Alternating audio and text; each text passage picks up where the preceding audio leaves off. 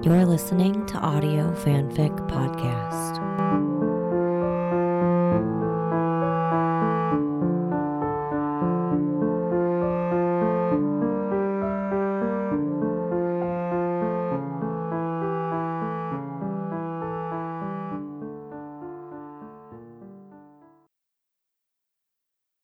A Cataclysmic Event by Krishka Anand on AO3.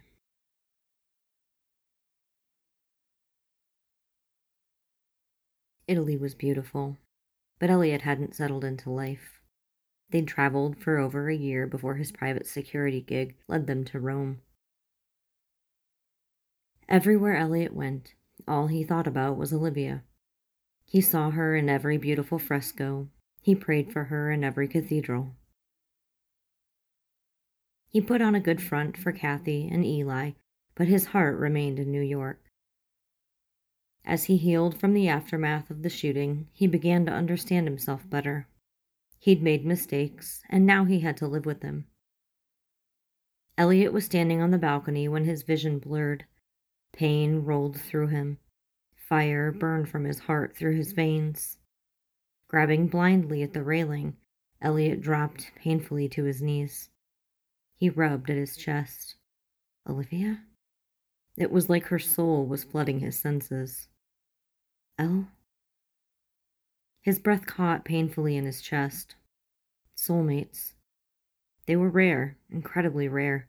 It usually took some cataclysmic trauma occurring to one half of a pair to trigger the fulfilling of a partial connection. Elliot fell back into a seated position. Tears streamed down his face from the pain radiating through their newly formed bond. Yeah, Liv, I hear you. What's wrong? Where are you? He has me in my apartment. He's burning me, Elle. I can't. He's got my gun. Elle, I don't think I'm going to make it. Olivia went silent in his mind. Oh God, he's got my keys on the stove. Elliot was back on his feet in an instant. He grabbed his phone out of his pocket and hunted for a number he hadn't dialed in over 2 years. I'm getting help, Liv. You hold on. You just hold on for me, all right? We're going to get you out of there, and I'm coming home for you. I'm coming home. The call to Kragen was nowhere near as painful as listening to Olivia in his mind. The captain promised to keep him updated. The entire squad and ESU were already on the way to her apartment. Elliot begged him to hurry. Rushing into their place, Elliot dragged a suitcase out of the closet and began haphazardly throwing clothes into it. He was hunting for his passport in his home office when Kathy found him. She stared at him with sad eyes. You're going back to her. Elliot trailed off when she placed her wedding ring on the desk. Kathy. You're soulmates, aren't you? Kathy swiped at a tear in her eye. Eli and I will stay here for a few more weeks, then go home. I'll stay with my mom for a while.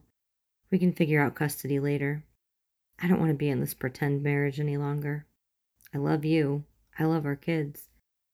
But we both deserve to be with people who are in love with us and want to be with us.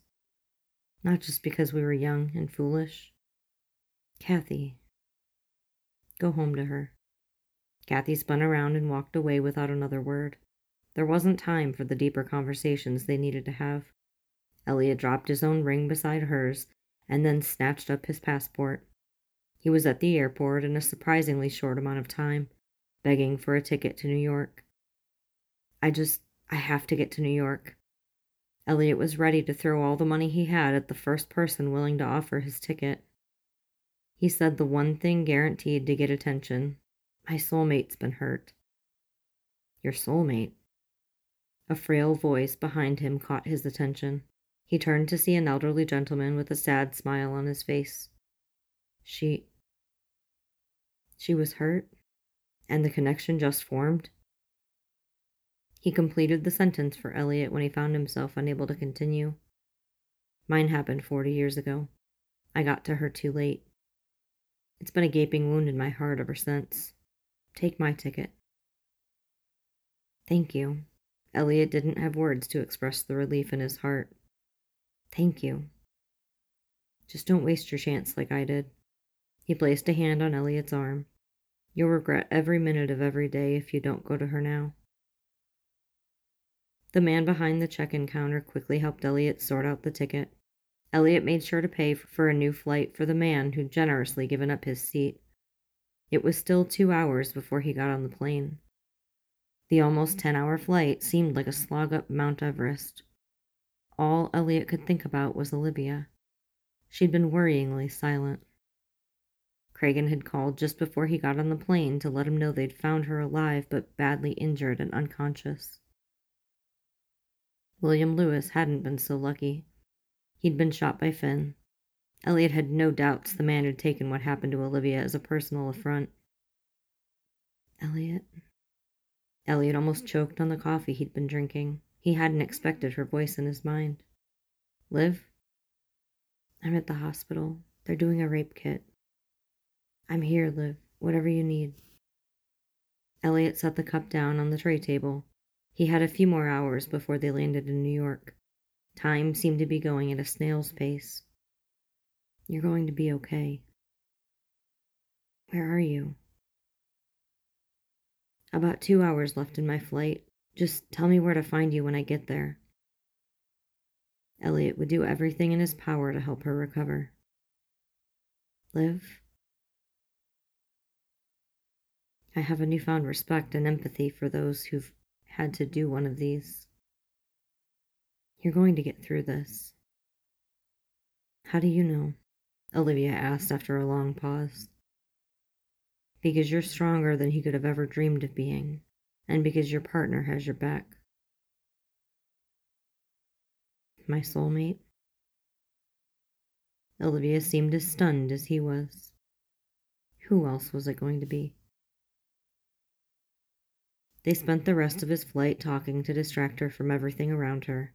He told her about his favorite places to visit, about Eli. He told her about Rome.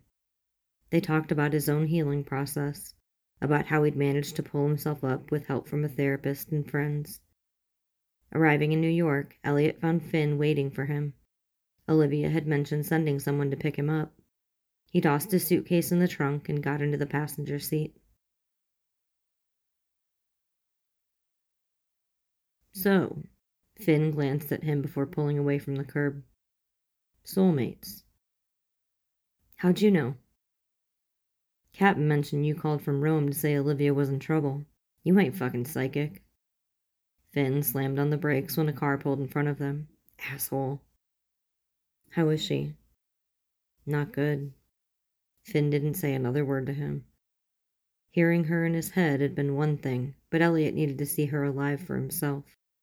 He would have run through the hospital if Finn hadn't kept him in check.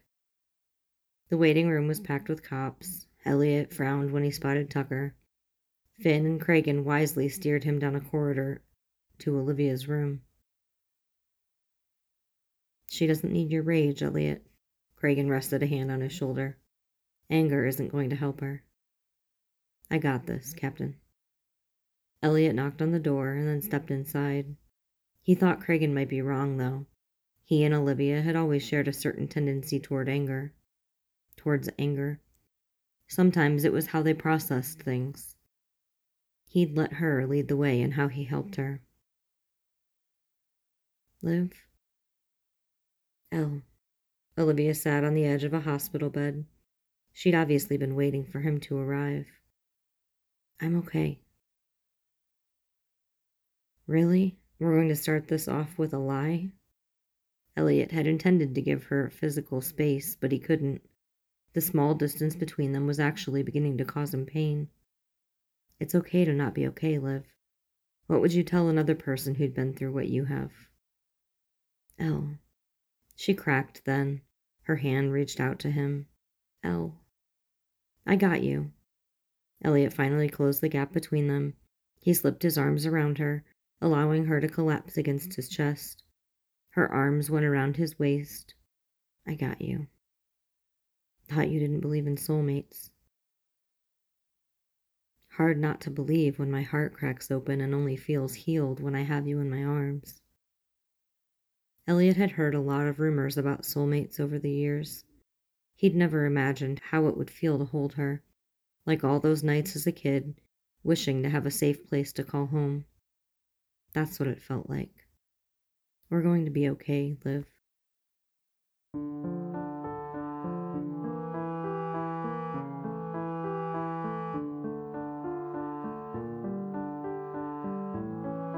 If you like this story, please follow the link to the writer's page and leave some love.